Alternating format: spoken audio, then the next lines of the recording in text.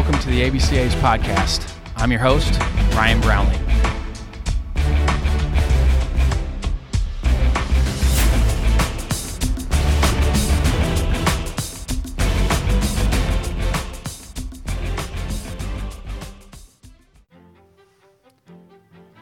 Today's guest on the American Baseball Coaches Association podcast is Derek Johnson.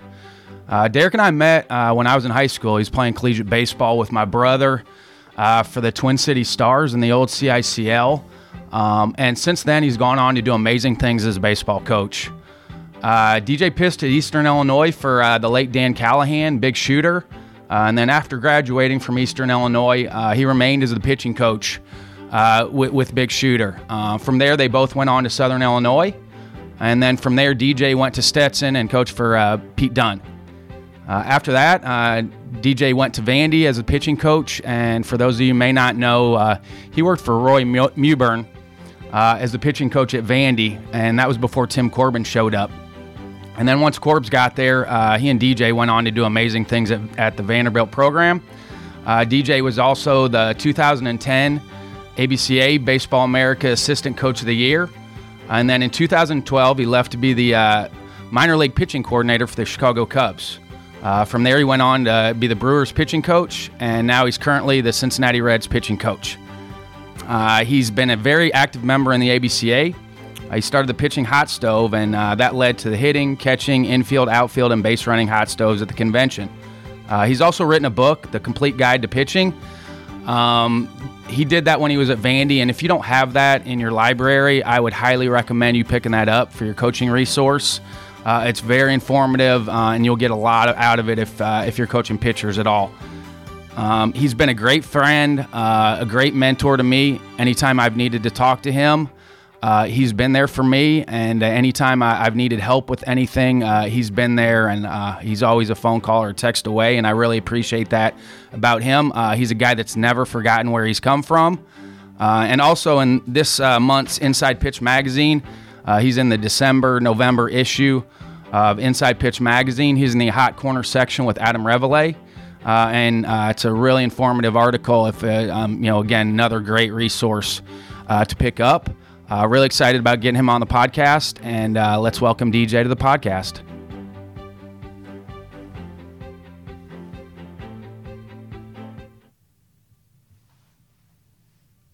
Welcome, DJ.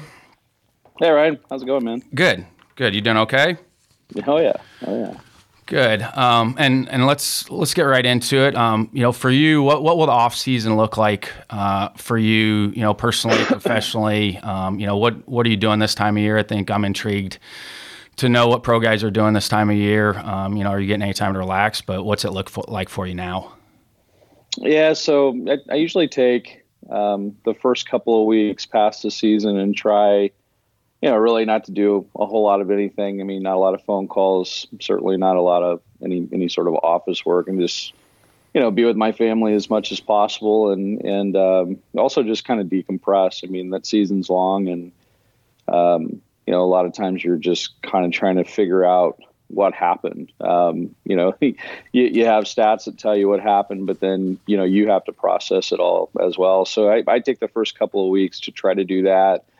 I got a letter out the other day to all of our pitchers that we had towards the end of the year, just kind of giving them an idea of what happened. I gave them some stat stuff, some TrackMan data that we keep track of, and then also just sort of kind of gave them an off-season plan. So really, I'll talk to them probably at the beginning of each month until we get to spring training with a couple of different topics.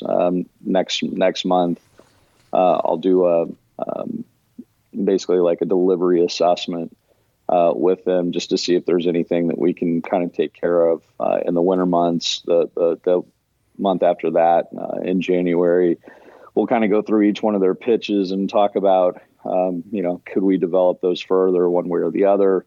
And then February, it's right before we get to spring training, we kind of do a deep dive into where they threw the ball against lefties and against righties, and then, kind of how that worked out, and maybe other places for us to visit to see if we can get either, better swing and miss, or less hard contact or whatever. So it's pretty busy. I've got a few things I'm going to be doing, this off season in terms of speaking. So I'm preparing for that the best that I can. And so, I mean, in a lot of ways, you can find a lot of ways to try to keep busy. When your communication with your pitchers, are you doing that via text? Are you calling them? Are you sending emails to guys? When you're trying to relay information to them, what communication are you using with your guys? Yeah, a little bit of both. I mean, both email and text. And we have a kind of a Google document sheet that we send out. That way we can see if they actually got it, if they viewed it. We can work back and forth off of that document. So, you want to respect their time too. I mean, these guys are grown men and they can take care of themselves. At the same time, you want to make sure that we have every chance to try to, better our situation and hopefully make them a little bit better in the process. So, you do what you can in terms of keeping in touch with them. Some guys are great. I mean, they get right back with you. Other guys, takes a little longer. They're on a family trip, they're fishing, whatever it is that they do. So, is it independent for those guys just from an off-season throwing program? I mean, how much do you have for those guys input-wise on how much? Is it individual basis? I know you're dealing with older guys, so is it really individual for them, or are you? It is. Yeah, it is. I mean, what I asked them to do before the end of the year, I just drew out kind of a quick calendar, and it was a 4-month calendar, but just sort of try to put it on one page and say, okay, what are you guys doing? When will you start? How many bullpens will you come in with, before we start back in spring training, just to get kind of a bird's eye view of what guys did or didn't do. And some guys were really technical. I mean, they had colored pins and arrows drawn everywhere, and this is when I'm starting this. You had other dudes that were drawing little quotation marks of saying, I'm doing this repetitively. And, you don't know. It varies from guy to guy. I mean, the good part is once they reach this level, they are pretty motivated. They're actually pretty motivated to stay here a lot of times too. I mean, not just the fact that they made it, but figuring out a way to stay here as well. Just for generic, somebody that's listening and maybe doesn't have a great feel for that, say you have somebody that is shut down, if you're going off the pitch smart stuff. So say somebody is shut down for 8 weeks, how long realistically are you going to try to give them to get built back up before they do throw off the mound, and do throw a first bullpen, and obviously not a competitive bullpen, but just getting off the mound for that first time? I mean, realistically, what would you recommend for somebody that's going to go through that? Yeah, I mean, the one thing that I think we have to differentiate is, what the difference is between throwing and pitching, number one. So, one of the things that I talked to our guys about was being able to kind of off ramp during the season as well. Like, I think problems kind of will arise if you just stop throwing completely and you do so abruptly. So we did talk about kind of having a 2-week window where maybe we played catch 2 or 3 times a week, just to kind of, it's almost like a cool down phase. And I think guys did that. I've seen guys do that in the past. It's been a really good thing. I do think you need maybe some time away from the game, certainly from the mound, and certainly even from throwing. But I don't know if there's any, prescribed number of days or weeks or whatever. I think, once you start back into your throwing, you want to, basically you want to make sure that you're counting backwards meaning, all right, this is when spring training starts. I need to have X number of bullpens in. This is when I'm going to start sort of my throwing fitness or maybe long toss type of event. Here's when I'm going to start playing catch. And, catch, I think, is still a good thing. It's moving your arm, especially if you're in a heavier phase of lifting or, any sort of training of that nature. So I think really the key for me is sort of off ramping or that cool down phase, having a small window where you're not throwing, and then also, like I said, kind of counting from backwards into what makes sense. What have I done in the past? Am I a starter? Am I a reliever? What was my workload last year? If you're a 200 inning guy, you might need to take a little bit more time than you were if you were a 70 or 80 inning guy. On the other hand, if you're a 70 or 80 inning guy, but you had 70 appearances, that's different. That there's a lot of strain on that. So you can arrive at stress in different ways with your arm. I think some of it has to be intuitive. Some of it, some of these guys are a little bit older, so they have an idea of kind of what's worked for them in the past. But then just some logical sort of progressions kind of make sense to me in this area too.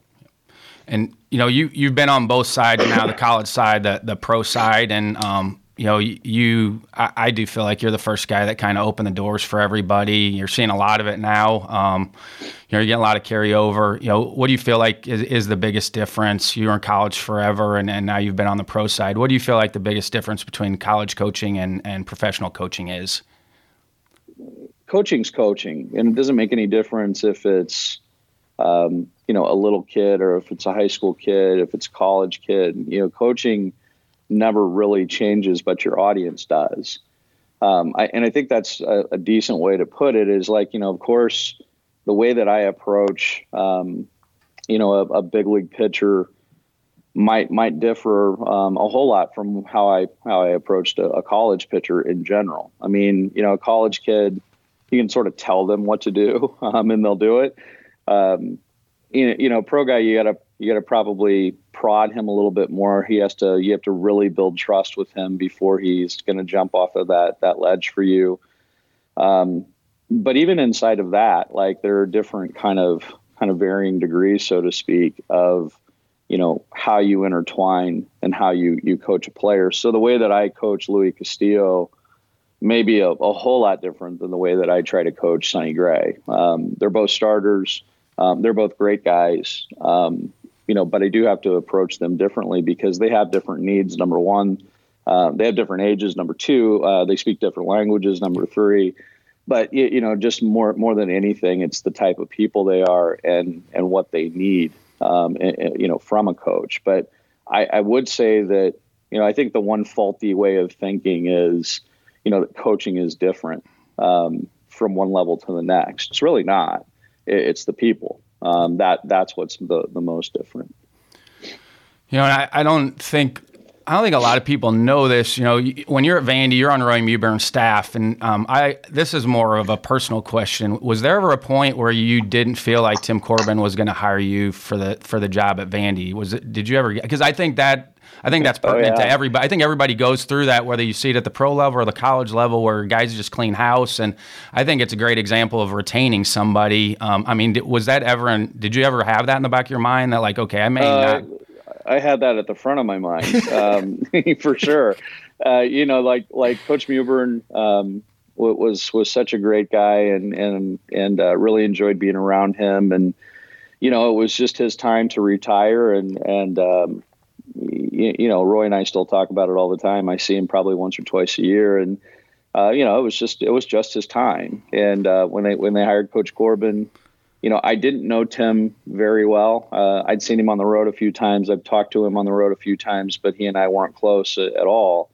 So the idea of him hiring me kind of out of the blue, I actually didn't really expect it. I mean, I was hoping that he would. The administration at Vanderbilt was really good with it too. They tried really hard to help me. They put in a good word for me with all of the candidates that they had to replace Coach Mewburn. And, certainly they talked to Tim about it a lot. And, at the same time, I didn't really expect that was going to happen. I didn't know him that well. So I did. One thing I did do is I took a lot of notes throughout the course of the year. I do that anyway. I keep a journal, and he and I had a chance to meet right after he got the job. And so I kind of gave him this copious amounts of notes, some of which I'm sure didn't make any sense to him. Some of them probably did, but I gave it to him saying, this is what I know about Vanderbilt. And, I think he was appreciative of that. I don't know if it was good, what I wrote, but there was a lot of it. And so, he poured through that, and, I think a few days later he ended up hiring me. But, I was kind of thinking, okay, what's my next step? I had just gotten there. I had been at Stetson before that in Florida with Pete Dunn, and loved it there. So this was sort of a leap of faith to go to Vanderbilt.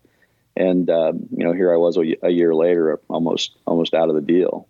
And I love asking this question. You talked about journaling. Do you feel like that is your best daily routine? And I don't know if you journal daily. That was something I still use as well. But do you feel like that's your best daily routine that you have? Do you have any other daily routines that you like, that you use? Because pro baseball is hard. It's a grind. Do you feel like that's your best resource that you use, or routine? Or do you have other ones that you use as well? Yeah, it's one of them. I mean, I kind of float between to-do lists and, the journaling pieces. And journaling for me is more of just ideas that come to my head that, that I think might be pertinent at some point. Ideas for our season, ideas for one of our pitchers, ideas for a minor league organization. I mean, whatever it is, if I see something or I think of something that, makes sense for the situation that I'm in right now, then, that's certainly something that I want to write down. I don't write it as a diary, well, we lost 4-3 today and it was a tough game. I mean, I don't do that. I think there's probably some value in that. There hasn't really been a lot of value for me personally with that. But then, like I said, I sort of shuffle between that and just to-do lists. I mean, there is a lot of things to be done. I want to stay organized. And it is sort of having a plan for the day. And I enjoy that. I mean, you get up and you do your thing, whether it's you exercise or, you meditate or whatever, but at least have an idea of when you're going to do that, what's going to happen. And time is short, especially a 7:00 game, a new series, a new team. I've got to get in there early and I've got to get started. So I don't want to waste time. I've found if it's not on my calendar, it doesn't exist. Like it doesn't right. exist if it's not on my calendar and it's not on my to-do list. Right. Do you have anything, looking back now, and you've had a great career, is there anything would you go back and change one thing? And it may be nothing. I mean, you're in a great place. Is there anything that you would go back and change if there was one thing? I would say probably not, because I think, your experiences, whether they're good or bad, kind of lead to the next thing. And, there's certainly, I can think back of a million situations that I would have handled differently. There would have been probably a million people that I would have maybe tried to do something differently or said something differently, maybe to be able to help them better or to help them more quickly. But in terms of just kind of main events, I'll tell you, I've had a lot of good fortune and a lot of good luck with where I was at and who I was with, and some really good things worked out. And like I said, I think that's sort of what experience is. It sort of gets you to the place that you're at right now, kind of good and bad. Do you have a fail forward moment? Do you have something that, looking back now, that you thought at the time was maybe going to train wreck you or ruin you? That I tried to tell people that, look up in 12 months, it may be the best thing that's ever happened to you, or at the end of the day, It wasn't that big a deal. Do you have anything like that, a fail forward moment that you thought along the way that, okay, this is going to be it, and it actually turned out to be pretty good? Well, yeah, I mean, I actually, what we talked about would be the closest experience, from that aspect, would just be like, coming to Vanderbilt, only being there for a year, then being basically kind of hanging in the balance to see whether or not I was going to be retained. That was probably the closest from that regard, because really then, I was at Vanderbilt for 9 more years after that, for a total of 10. I had the best job in college baseball in my mind. Didn't need to go anywhere. Wasn't all that interested in being a head coach. The Cubs called, and it was unique. It was something I had never really thought about. I mean, and I can tell you this pretty honestly, like when I was a college baseball coach, the thought of being a major league pitching coach didn't exist. I mean, I never one time thought of that. So when this Cubs thing comes down the pike, I was interested in it because it was a challenge that, it was unique. I'd never really thought of trying to do it. I didn't play professional baseball. So, that was kind of a cool, the cool part of that. But, maybe the Vanderbilt would be that moment for me. Yeah. And, you've done a lot for the ABCA, and you and I have talked a lot about, we've had some great times at convention, and, you've done a lot. You started the pitching hot stove. You're speaking this year on the main stage. You're speaking at the youth stage. What sticks out to you about the ABCA? I mean, you've been a part of it forever. And I think you and I both owe a lot to the ABCA. We're both in great positions because of the ABCA, especially for somebody that maybe doesn't know anything about the convention. We could talk probably for 4 hours on the convention itself, but right. Anybody that's maybe listening in and trying to figure things out with the ABCA, anything that jumps off the top of your head with that part of it. Yeah, well, literally, when I was a college coach, it was my absolute favorite event to go to. I mean, there was something about the idea of being with, seemingly a bazillion other coaches. I'm not sure how many are coming these days, but 7,100 this year. That's a lot. That's a lot of coaches, but just the idea that, you have so many coaches in one place, the idea that, a lot of them and which is neat. The longer that you go in this game, the more people you meet, and, that 7,100 shrinks, at least into a space where, a good number of them, but, just being able to go back and see guys maybe that you haven't seen for a while, getting to know new guys too, and introducing yourself, to new folks. I can tell you, like, going out on the floor and looking at all the new stuff, like I love looking at new baseball gloves and equipment. And I mean, like, I dig that stuff, man. It's great. It's like a kid in a candy store. And so, you have this huge room with all these vendors and all this new stuff. And, of course, they're trying to push their deal, and some of them are pretty cool, and others, you kind of look at going, wow, I can't really do that right now. But just the idea of having sort of that main, that big room with all the stuff in there, and I still really enjoy that.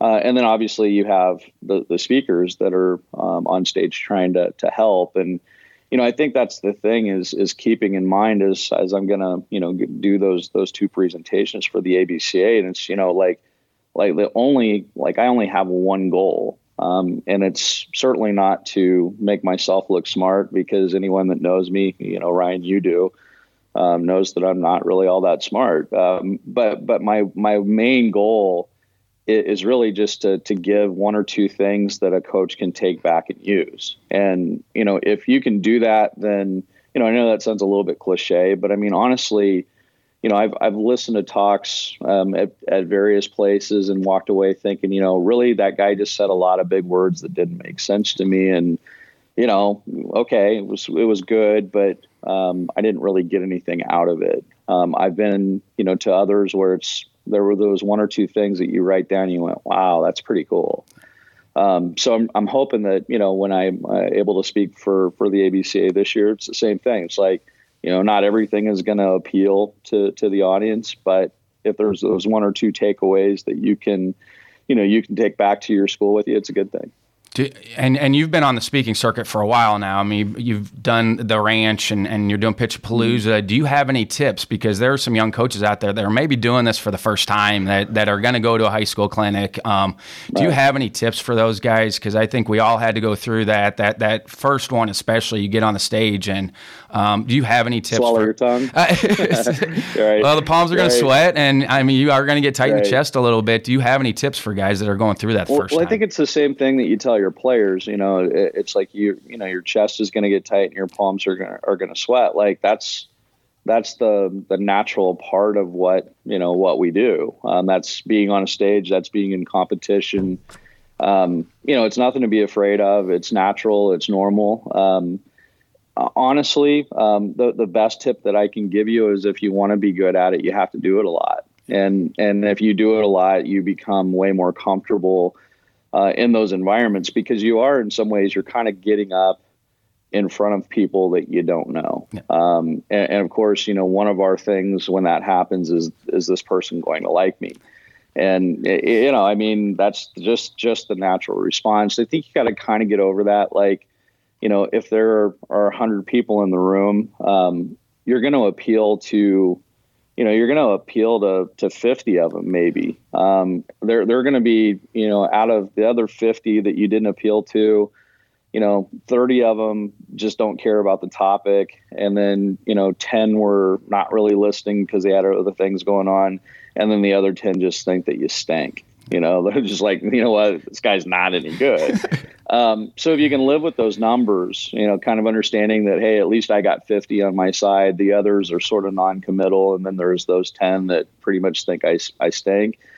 I think you can live with those odds. And it's sort of the way you have to look at it. Like, you're not going to walk in and just make everyone go, oh my gosh. And usually if you were that guy, that means you're probably pretty special. And, I wouldn't claim to be that person. It's just want to give solid information and just want to try to help someone if I can. Yeah, and I think it's as with any performance, that anxiety you feel is just your body's preparation to go out and perform, and sure. And you need to view it as excitement and be excited about the opportunity to do it, because that's all your body's doing, is trying to get you ready to go, and you're going to have a great performance if you're going to have a great performance if you get into that mode. Right. Do you have any just kind of backing up here, do you have any recommendations for youth coaches, youth parents? Yeah, I mean, you have kids, youth players, anybody that's listening in. Do you have anything for them? And it doesn't have to be lengthy here, but just anything. I mean, you're in it right now. You're seeing a lot of different things right now. Is there anything recommendation-wise for the youth side of things? Yeah, I would just tell you to be careful, where you're going and who you're going with. Like, there's so much information on the internet. There's so much information on Twitter, and some of it's awesome. Like you look through some of this and you go, wow, I mean, it's almost getting to the point where a coach needs to be like a biomechanist, like he has to have some sort of certain degree for, to coach, because of just how people are thinking about the game. And so on the one hand, it's wonderful. I mean, they're thinking more deeply about the game probably than ever before, or at least certain components of the game. Maybe not the game itself, but certainly breaking down a swing or breaking down the delivery or whatever. I mean, there's plenty of information out there. I think what happens is when we get too much information in our brains, when we try to go too fast, we forget about the one thing. From a youth perspective, it's fun, and we have to be able to make sure that this is fun. It sounds great to break down your swing and figure out launch angle and all of that, and then, you got to remember that you're looking at your 12-year-old kid, which really it's just about like understanding the joy of baseball and why, why I fell in love with it, why you fell in love with it. Those are still things that are really important to me. My son plays, I throw a lot of EP to him. I say very little, first off, because I'm not any sort of hitting expert. I know how to get him out. And I tell him that all the time. It's like, it's easy to get you out if I throw the ball here or here. But there's the bigger reason for throwing him BP is just that he and I can be together. He and I, we'll go to the cages, we throw, we'll talk, we'll hit some more, we'll talk some more. Like that's the beautiful part of it. In terms of information, like I said, there's a lot out there, and you have to have a fundamental understanding of how to play. And so many kids now, unfortunately, it's not their fault, but so many kids now just really don't have a very good idea about like how to play the game. Well, free play's been taken away from kids now. That free play that we all used to have growing up, they just don't. It's not their fault. They just don't have that opportunity to have free play as much anymore. Well, yeah, and I was thinking the other day, it's scarier now in most of the places that we live, where you can't let your kid just go down the street with his friends and play, whatever. Well, you could in the old days. You just didn't know. You didn't know any better. That's what it was back in the old days. I just don't think anybody knew any better. But just saying, like, it's a little scarier now for that to happen. Like, you're not going to let your 7-year-old or your 8-year-old, go to the other side of the, other side of the neighborhood. And just there's just a lot of fearful things out there now. But like I said, I think, if you can keep in mind that this game is built around, like, it's a game, it's joy. It's, you're playing a game, you're not working a game. I think if you can at least kind of keep that in mind, then at least there is some sanity in what, anything that you're going to do. Like, my mom and dad never had to push me to play. I wanted to, it was on me, like, I think when you have to start pushing guys to play, you're probably going the wrong direction. Yeah, because intrinsically they don't have it. Right. Last thing here before I let you go, and I appreciate you taking the time to do this. I know you're trying to enjoy it.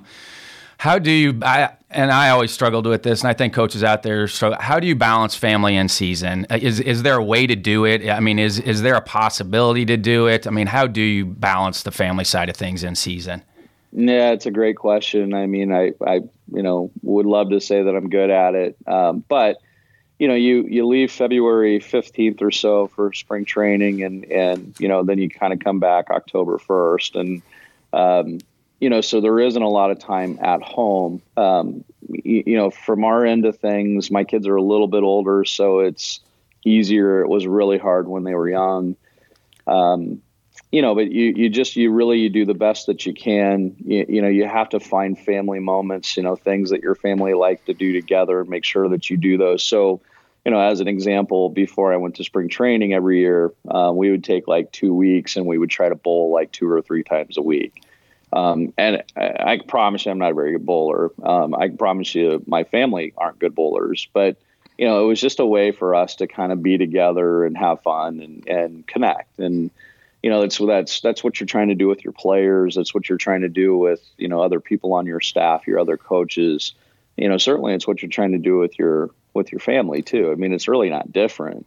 During the season, then it becomes more of sort of once a month, type of events where, but we've turned that into kind of some fun things too, where, my kids will pick out, a couple of different places that they want to go. So, if they haven't been to Seattle and we're playing Seattle this year, it's like, okay, we're going to come to Seattle to see you, or New York or wherever. So, the good part is they've had chances to travel to places and cities that maybe they wouldn't have had a chance to travel to. And then obviously Cincinnati from Nashville's, it's a 5-hour drive. So, that's doable to get back and forth. So it's really, it's just remembering the small moments and making sure that those happen, and the connection has to be there. All right. Well, tremendous. And again, I can't thank you enough for coming on, and I'm looking forward to seeing you here at the end of December. So it'll be here before you know it. So thanks again. Yeah, man. Can't wait. Yep. I'll see you guys all soon. Yep. All right. Thanks, DJ. All right. Thank you.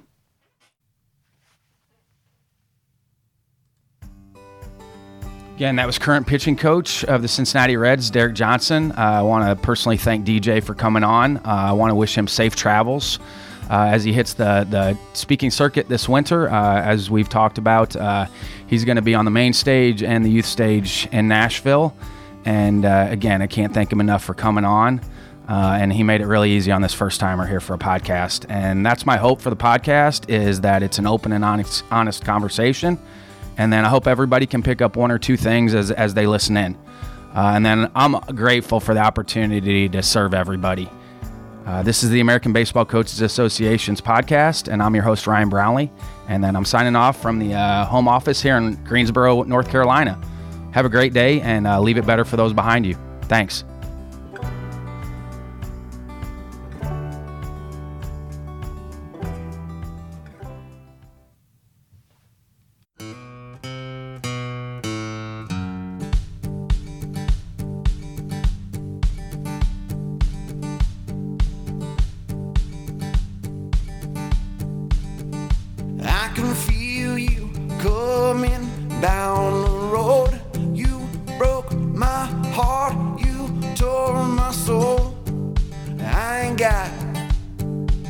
nothing left for you. I can hear your footsteps at the door. I know you coming back for more. I ain't got nothing left for you. And I don't have time to write another song to say to you so long. Like a needle tearing in my vein, way the whiskey's driving me insane. There is something special about you. Like a bonfire burning in my soul, way the river drives my rock and roll. There is something special about you.